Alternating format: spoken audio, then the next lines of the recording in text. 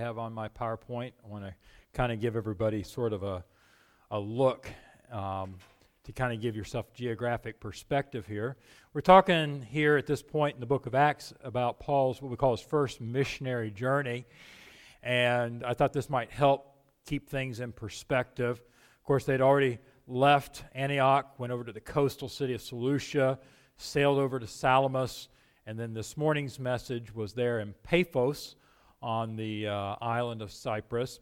And then they're going to be leaving there and going to the southern region of what is now modern-day Turkey. Back then we referred to it Asia Minor, and into that region called Pamphylia.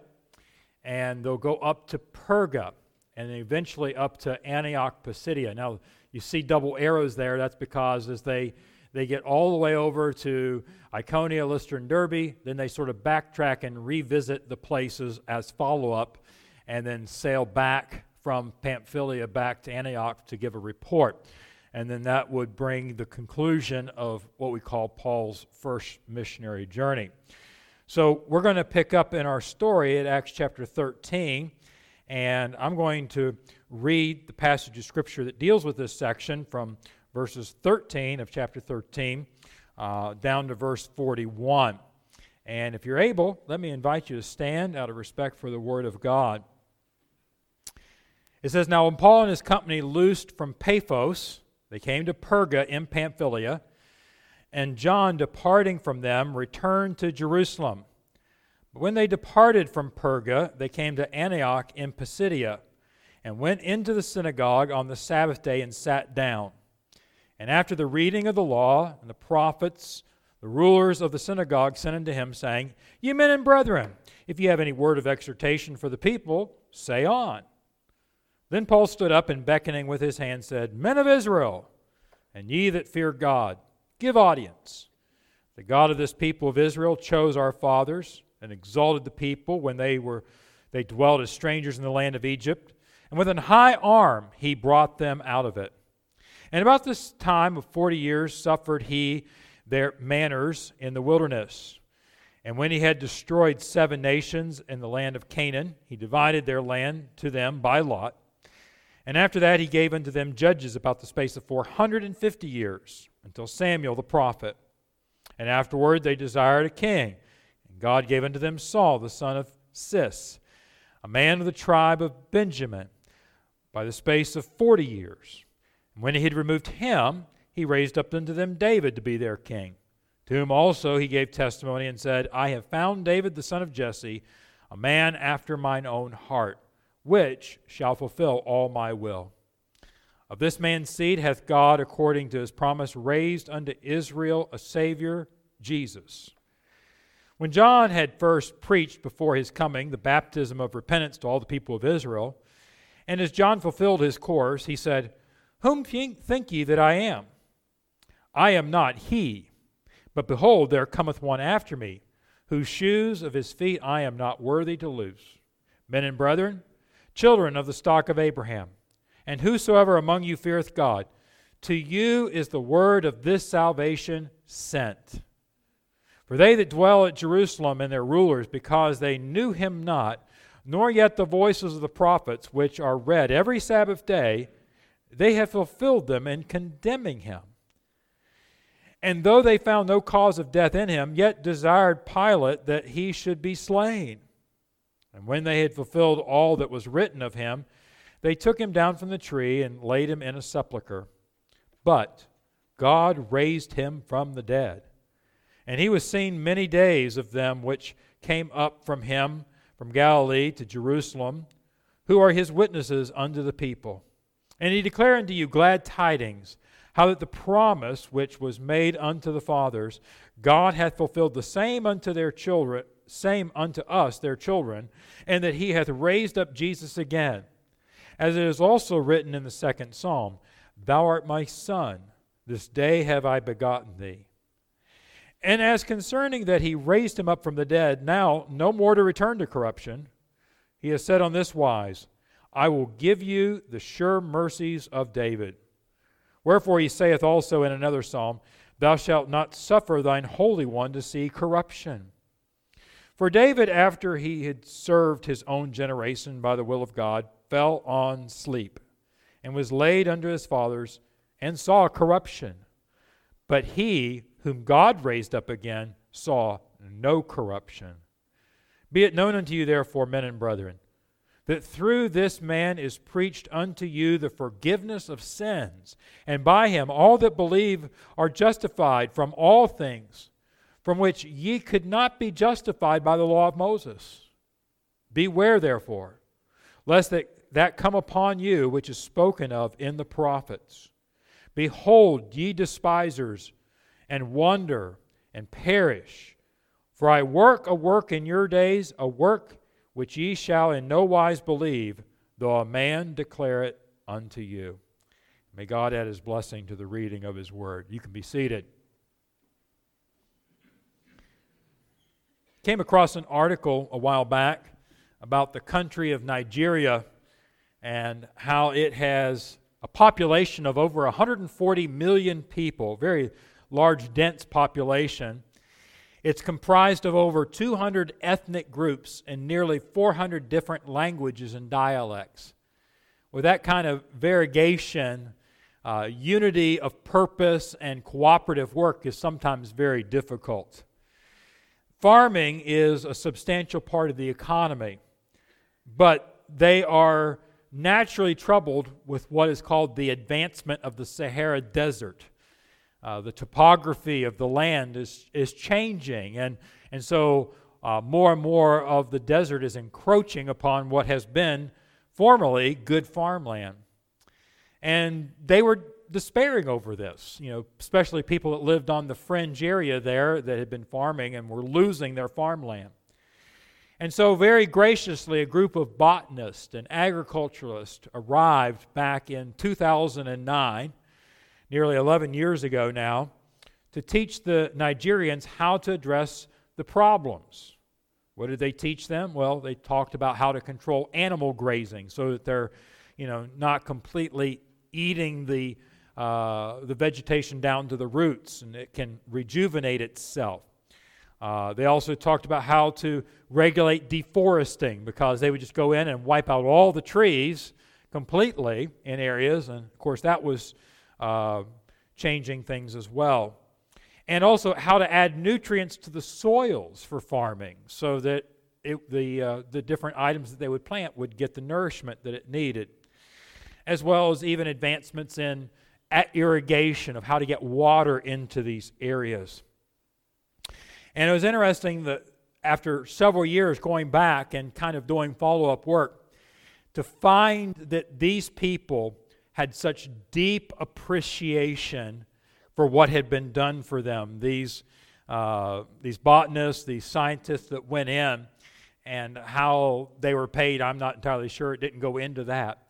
But the Nigerian farmers were just overwhelmed with gratitude, and they are still living off of the benefits of what they have learned from good farming techniques and to help preserve their lands to this very day.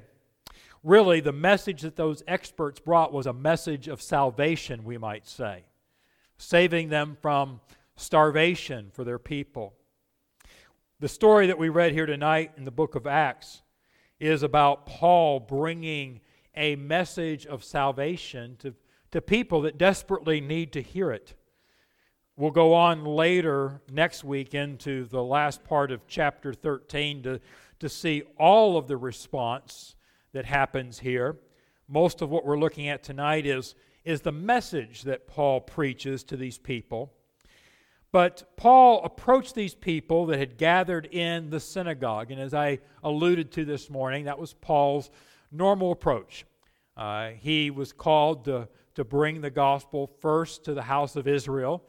And so if there was a synagogue, there wasn't always a synagogue in a location where he went, but if there was, then that's where he would go to first. And of course, being recognized by the people that were there, he was given a welcome audience by the leaders of the synagogue to speak. And of course, these people didn't realize it, but the individuals that were present in this synagogue were being overrun by a spiritual desert of sorts. They had needs, and here's Paul showing up to try to help them with their needs. He knew, even though they didn't realize it, that he had the truth that could turn their lives around. The climax of Paul's message, I think, is found in verse 26 that we read tonight, when he says to them, "To you the word of this salvation is sent." He's driving it home, making it very personal to his audience right there in that synagogue. Now, this kind of reminds me of when Jesus showed up in a synagogue in the town of Nazareth. And when Jesus spoke in his hometown of Nazareth, he preached from a text in the book of Isaiah, chapter 61. He called for that scroll and opened and read it, and then he sat down. But here's what he read in Isaiah 61, verse 1. "The Spirit of the Lord God is upon me, because the Lord hath anointed me to preach good tidings unto the meek. He has sent me to bind up the brokenhearted, to proclaim liberty to the captives, and the opening of the prison to them that are bound." Of course, everybody that in the synagogue the day Jesus read this understood that Isaiah wasn't saying this about himself. This was a messianic reference, that the anointed one who would come. This is what they would say. And Jesus attributes this to himself personally. This is why the people in Nazareth get so upset. They're like, "This guy grew up in our hometown. Who does he think he is?" And you remember, they got so upset with not accepting him as the actual fulfillment of this text that they tried to drive him out of town and push him over a very high cliff that was unsuccessful. They should have welcomed his message. The people in Nazareth should have cheered and said, "Praise God, finally, he's come.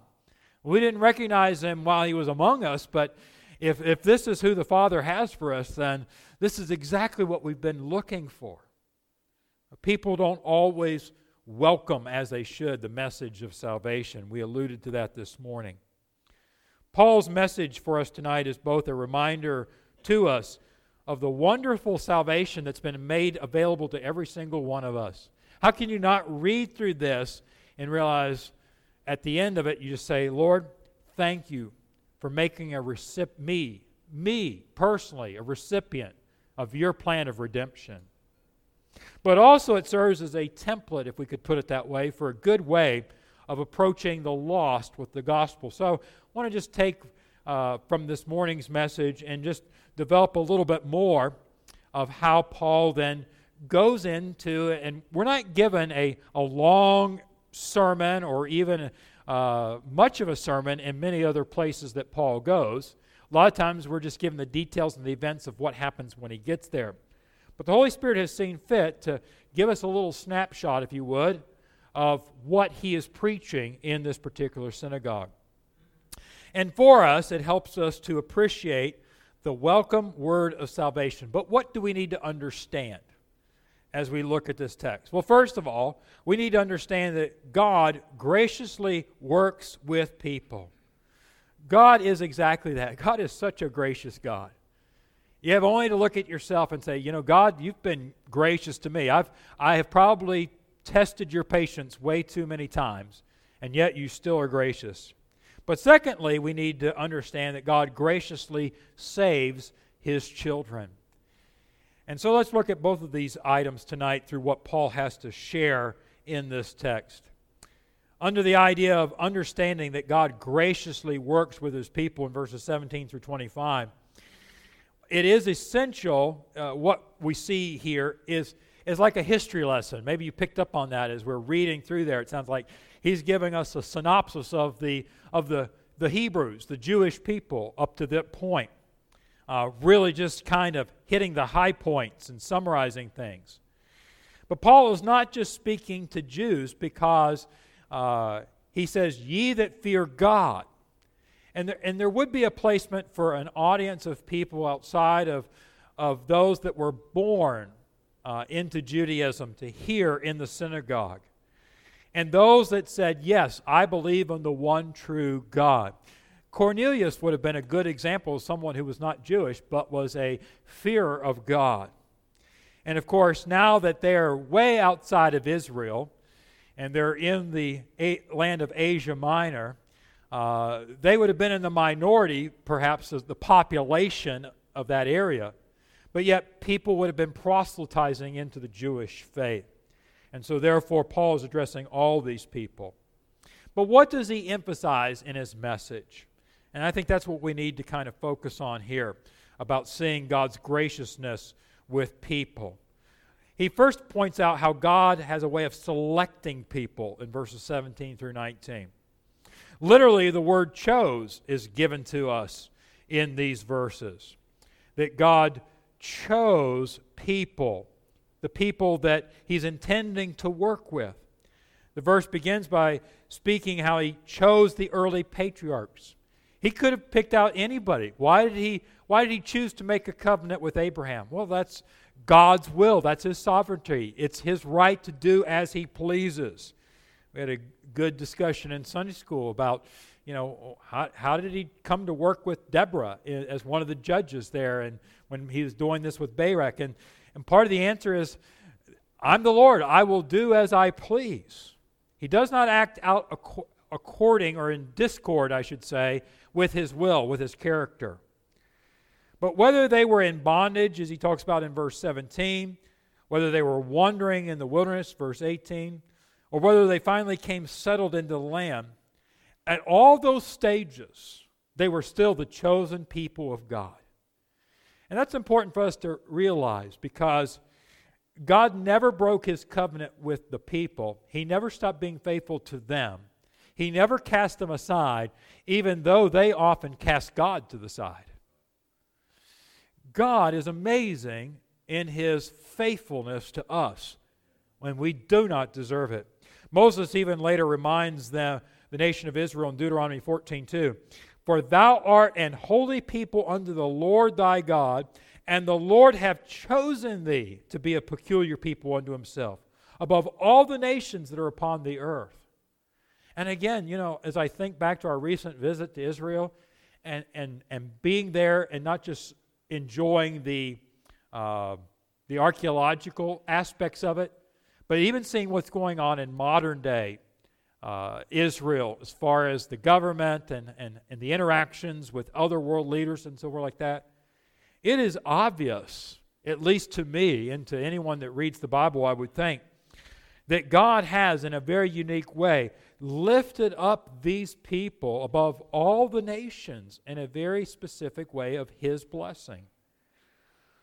There was an aridness about the land, but there was talk about how even the desert blossomed when Israel came back as a nation there, and God's hand of blessing upon that nation to this very day.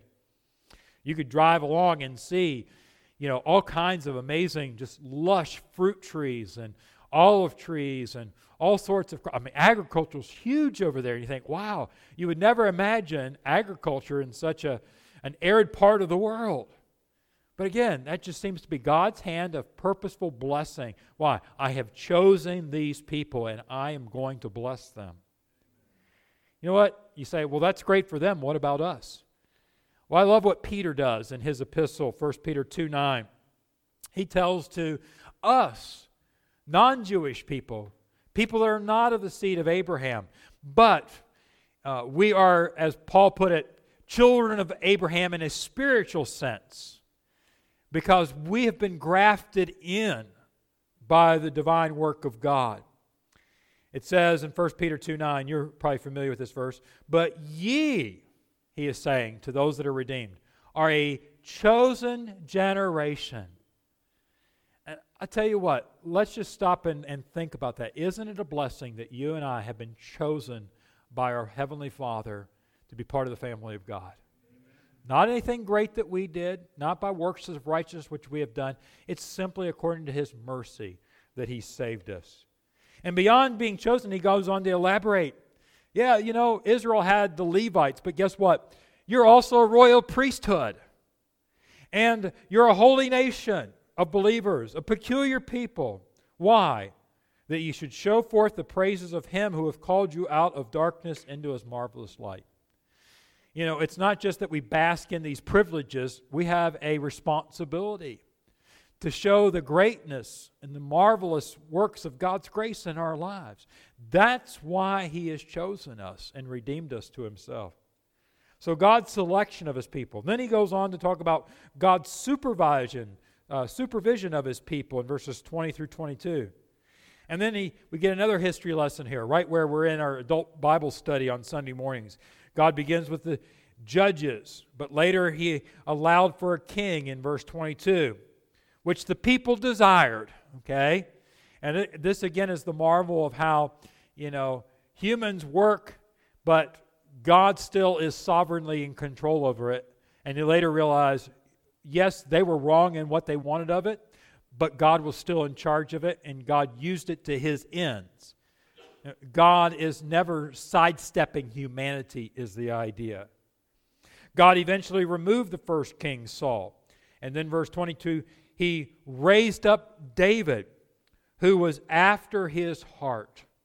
Was David a perfect man? Far from it. Very flawed. Failed over and over again. Our men's Bible study yesterday, we talked quite a bit about that as we examine the Psalm of Repentance, where David just pours out his remorse for what he had done with Bathsheba. But that wasn't his only failing. He failed as a father in many cases. He failed as a king in numbering the people. And yet he did have a heart that was passionate for God. But what we see is not to take pleasure in David or Solomon or anything like that, but to take pleasure in God, to be in awe that God consistently provided leadership. Now, at the best, human leaders were flawed. Kings may have been regal and noble in many respects, but at best, they were very flawed.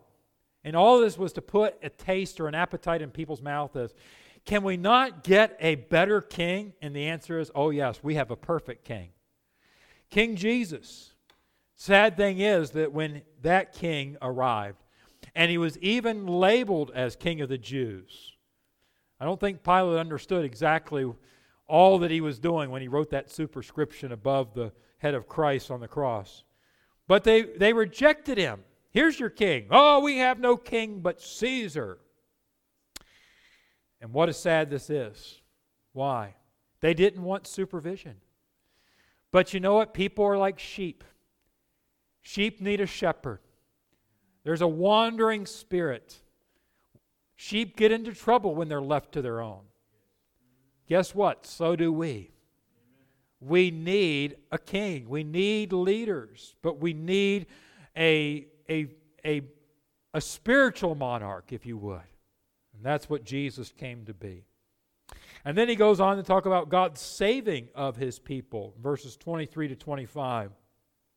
God raised up a Savior, as he puts it here, which was misunderstood by them because they always looked for a civil liberator, someone who's going to come and get us out from underneath the foot of Rome. But what they really needed was a spiritual one, and that's what He came to do. The Son of Man came to seek and to save that which was lost. In 1 John 4:14, John reminds people, we have seen and do testify that the Father sent the Son to be the Savior of the world. Now, why don't people like to hear that? Well, because if you say, oh, I have a Savior for you, well, that implies what? You have a need. You need rescued. You're not able to take care of yourself. You're vulnerable. And that really cuts to the quick of a person's pride, doesn't it? People don't want to see themselves as vulnerable. They aren't willing to embrace their vulnerabilities, spiritually speaking. But it is when we become contrite and humble before God and admit our vulnerability spiritually and say, you know what? I need saving by Christ. People rejoice in having a Savior when they really grasp their desperate need for being rescued. And this is the kind of people that God comes to work with. There will always be those that reject, but praise God, there are those that say, yes, that's exactly what I need. But then what about the understanding of how God does graciously save His children? He said, I've come that you can be saved. And this is what is seen in verses 26 through 41. And we see, first of all, His crucifixion was planned. We actually understand that This was something that was done before God laid the foundations of the world. The Lamb of God was slain ere before man ever actually committed the first sin, but God in His sovereign eye could see that it was going to be a need. The sacrifice of Christ was promised and prophesied in the Scriptures. And the course of events that they had fulfilled in verses 27 and 29. Just glance back there. For they that dwell at Jerusalem and their rulers, because they knew Him not, nor yet the voices of the prophets which are read every Sabbath day. If they had just been alert to what was actually being said, they realized this is the truth. This is what we've been looking for. But those series of events that happened in that first century, the early part of it with Christ, they have fulfilled them in condemning Him. Those Jewish people were carrying out what the prophets foretold would happen. Not to be on the side that you would want to be on, because to do that, you are violating what God wants you to do while you're carrying out His will all at the same time. You know, that happens. That's the amazingness of God's sovereign will. God doesn't condone sin. God doesn't condone the actions of Satan. God doesn't condone the disobedience of humanity. And yet God can take even the wrath of men to praise Him. As it was testified by Joseph, he got this with his brothers. You meant it for evil, God meant it for good. And it was all part of God's sovereign plan. And so it was in the days of Jesus Christ. Who's responsible for the death of Jesus? Well, if we remember back to Acts 2, when Peter stood up at the day of Pentecost, he looks out at the audience of Jewish people that are standing there, that had gathered from all over for the day of Feast of Pentecost. And he says very pointedly, "Ye men of Israel, hear these words. Jesus of Nazareth, a man approved of God among you by miracles and wonders and signs, which God did by Him in the midst of you," basically telling him, you know, you're inexcusable. You saw all this. You saw His miracles. "As ye yourselves also know," if you're really honest about it, you know that this was the case. And then he says in verse 23, "Him being delivered by the determinate counsel and foreknowledge of God." Oh, okay. So it's the Father. He was delivered over to Pilate. It was the work of the Heavenly Father and His providence that brought this about. So who's responsible for the death of Christ? We would say, based on that, the Father's responsible. It was the Father's plan. Jesus was yielded to it. That was the discussion in the Garden of Gethsemane. If it's possible, let this cup pass from me. Nevertheless, not my will, but thine be done. Jesus even knew it was the Father's plan. But Peter doesn't stop there with talking about who's responsible for the crucifixion of Christ. He says, "Ye have taken and by wicked hands have crucified and slain." So is the Father responsible for the death of Jesus Christ? The answer is yes. Are the people of Israel responsible for the death of Christ? And the answer is yes. And so here is the wonderful way that we see man cannot, by his disobedient actions, thwart the plans of God. God's will be done. God's sovereignty stands. His plan for man's redemption, as it was laid out from the beginning of time, unfurled just as God the Father saw fit that it was. Does man get a pass for his activity in handing over Christ to the Romans to be crucified? No. They were wicked in what they did, and they will be judged accordingly for that action. But they became pawns in the hands of the sovereign God. We need to understand how God graciously saves His children in doing so. Jesus' crucifixion was a planned event. His resurrection was a proclaimed event, verses 30 through 37. And this is the hope. After you come to the crucifixion, the summation that the Father accepts what Jesus did on the cross is because of the empty tomb. And so look at verse 32 there. It says, "And we declare unto you glad tidings." Here's the good news. "How that the promise which was made unto the fathers," and he goes on to say in verse 33, "God hath fulfilled the same unto their children, and that He hath raised up Jesus again." The tomb is not still filled with the the body of Christ. There's an empty grave to show the power that Jesus has over sin and death. And that's the kind of Savior we need. He saw no corruption, which emphasizes the power to give, verse 34, the sure mercies of David. Now, what's that talking about? The sure mercies of David. Well, it's a reference to what we call the Davidic covenant. The Davidic covenant given first in 2 Samuel chapter 7, verse 16.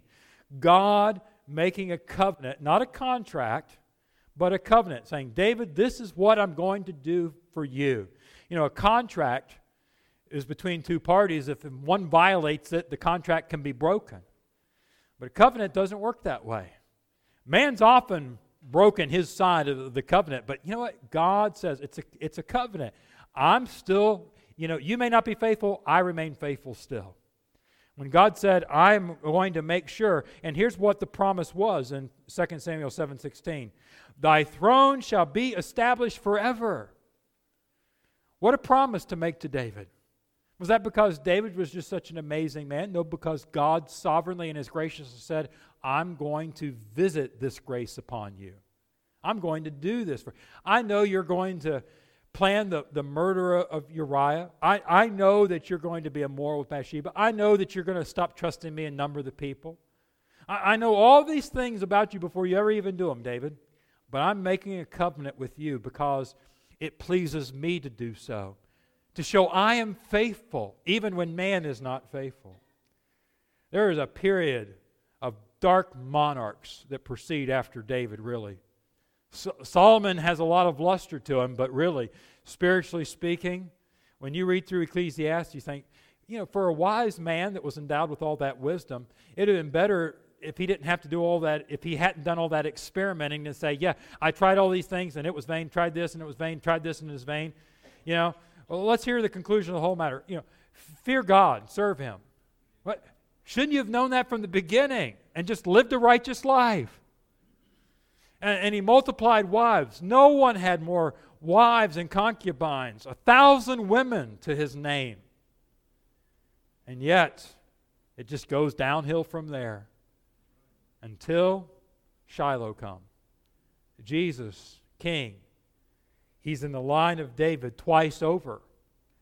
And so it's a reminder to us that tomb is empty because King Jesus is still king. And He's coming back to set up His reign even on this earth.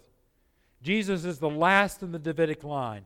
He will never die. He will never surrender His scepter. His resurrection proclaims the fact that He will set up a monarchy like this world has never known. It's going to be exciting to see what this world will be like when you have a perfect king. Amen? But then thirdly, we see His justification was perfect. Verses 38 through 41. Paul's just really, getting into his preaching at this point. Be it known unto you, therefore. Get this and understand this. That you can have forgiveness of sins. There's different ways to describe this, but what he's talking about here is, hey, realize you do wrong every day. And again, in our meeting yesterday, one of our men brought up an encounter they had had with a lady that professed to be a Christian and said, yep, ever since I became a Christian, I have never sinned again. And I have met a couple people like that make that kind of statement. And the only thing after talking with them about it, and I don't know about this particular person, is that they have a different definition of what sin is. And we really understand sin, and this is why the law is good if a man use it lawfully. Jesus didn't come to abolish the law. Jesus came to fulfill it. Paul talked about how, I never knew what sin was until the law came in. It's the presence of the pointedness of Scripture that says, thou shalt not do this and thou shalt not do that. And then Jesus comes along and says, oh, by the way, it's not just about what you do on the outside, it's about what's going on the inside as well. You're probably sinning way before your hands and feet and mouth get in action. You can think. You can be just laying in bed and think, wow, my feet haven't even hit the floor and already I've sinned. And it's when we really appreciate that that is the definition of sin that God is using, and to realize, even as His child, even with the presence of the Holy Spirit, even with all the equipping of Scripture, I still can't live a sinless life. And so praise God that He has declared me righteous. He has justified me. Verse 39 says this, by Him all that believe are justified from what? All things. Wow, what a great word to underline and highlight and circle in your Bible. All things. There's not an infraction that you've ever made from the time, and you don't even remember it. Did you probably sin when you were 6 and 7 things? And the Father knows them all.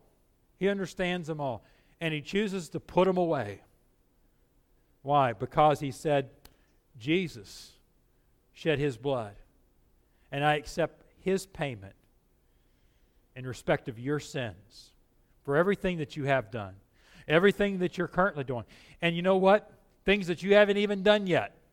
I know they're going to happen. You don't even know they're going to happen. Ways you're going to disappoint me. It's kind of like when Jesus was talking to Peter. Oh, Lord, I won't deny you. Jesus already knew it was going to happen. As we pray to God, you realize, we better be careful about what we tout. Oh, Lord, I've gotten right with you, and I'm never going to go back and do this again, God already knows how we're going to fail Him, how we're going to step away from what we have promised to do. Justification is an amazing truth, and that's why it's always by faith. It's nothing that we earn. It's only the work of God the Father through His Son on the cross that can bring about justification. We sang the song, Complete in Thee tonight. Wow, what words. That first part of the course is talking about our justification. And then sanctification, salvation wrought. And then finally, someday glorified, we too shall be. There are 3 wonderful aspects of our salvation in Christ.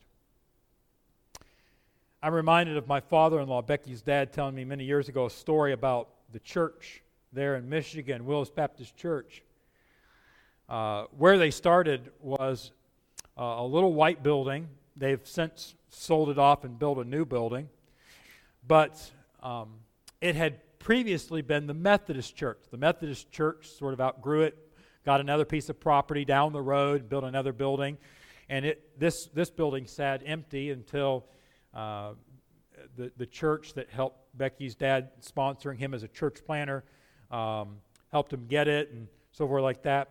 But something that's always wise, and I was just reminded of this recently, and that is they had a title search done. You understand what that means, perhaps, without going into all the nuances of it. But, the fact that you own the land is a piece of paper. You have a title. Well, you look back over that, the history of that. You don't do it, but there's companies out there that do it. They research this. And then afterwards, hopefully you get insurance that says, hey, just in case they miss something, okay, this will cover you. Probably 999 times out of 1,000, it's never an issue. But it's just that one time that comes up. And in this case, it did come up because they did the title search and nothing was discovered when they were changing hands. The church was changing hands from the Methodist Church to Willis Baptist Church. But later, Willis Baptist Church got a bill from the utility company. I don't remember what it was, the electric company or water company or whatever. And the previous church, the Methodist Church, had never paid the assessment for that bill. And there was a charge that was sitting out there. But because they had the title search done and had title insurance on it, my father-in-law was able to go back and say, hey, that's not our problem, okay? And so, therefore, the title company said, yep, we will take care of it. What a human or an earthly illustration of what Jesus does for us. Sometimes there can be things that come up that are quite worse than just a hidden utility bill that nobody knew about. when we recently were involved in John and Deborah buying a piece of property, and reminded, yeah, you better get title insurance. And the lawyer was explaining that, they knew of a situation where someone had bought a piece of property and chose not to do a title search on it because it was just a foreclosed piece of property. You didn't pay much for it. What can be wrong? People moved in. He flipped the house or whatever, and people moved into it. And later they found out that the reason the man had left the house and it went into foreclosure is because the man had murdered his parents and buried their bodies under the foundation. And of course, the whole thing went into litigation. The people lost the house because they hadn't chose to get title insurance. That's a horrible story. You know what's worse? People that go through life thinking, yeah, I'll be okay. I'll figure out this whole eternal life thing. God will be okay with me. What could possibly go wrong? I'll tell you what could possibly go wrong.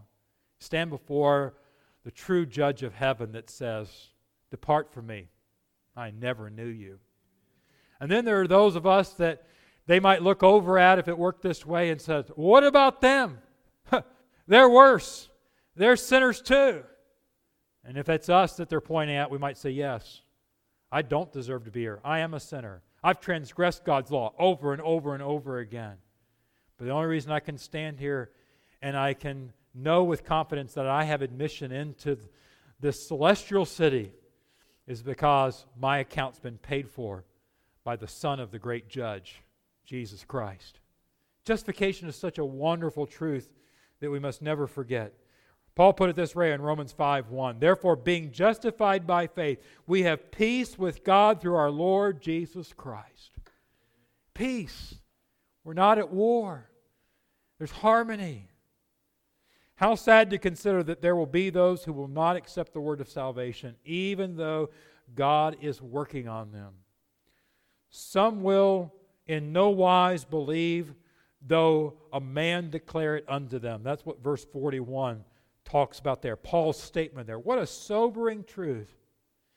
I like what Paul says in Colossians 1, verse 26. Even the mystery which hath been hid from ages and from generations, but now is made manifest to his saints, to whom God would make known what is the riches of his glory of this mystery among the Gentiles, which is what? Christ in you, the hope of glory. Jesus is in you. It's a mysterious thing to the Gentiles. They can't fully but just realize that the Son of God isn't just near you, isn't just waiting for you down the road. He is in you. This is our hope. There will be those who will welcome the word.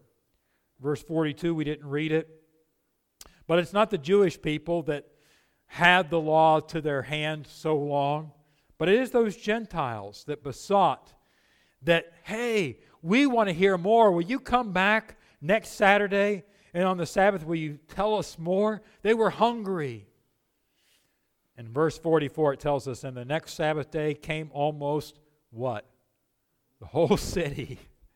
The whole city together. What do they want to hear? We want to hear the Word of God.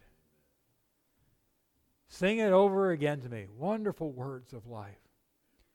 These were thirsty souls.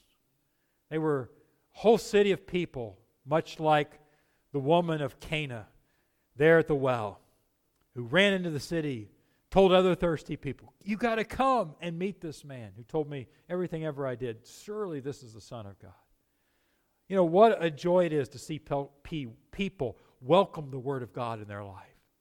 When you see someone that truly grasps, I am a sinner and I need this. It's such a blessing to see the redemptive work of God at work in people's lives. And it is a treasure to be involved in the process. Amen? Father, thank you for the reminder to us of how welcome the Word of God is and salvation is in our lives. And Lord, may we rejoice in the anticipation of others that are also going to welcome the Word. We are told that the fields are white already into harvest. And so, Father, we anticipate with faith people that may be coming the week of the coffee meetings and that we are praying for and we are talking with. Lord, will you not work in their lives? Urge them. And Lord, that we may be good ambassadors and faithful. May you till in their hearts, removing the stones and the layers of hardness, so when the seed of God's Word drops in, that it will be received into good soil that only you can create. And may it bring forth much fruit. Lord, we're excited about that. We're excited when we read missionary letters and we hear of yet another individual that has come to Christ, being baptized, thrilled with their new life in Jesus Christ, and are out telling other people about it as well. Lord, we crave to see more. And Lord, may we be willing participants in the process. We pray in Jesus' name. Amen.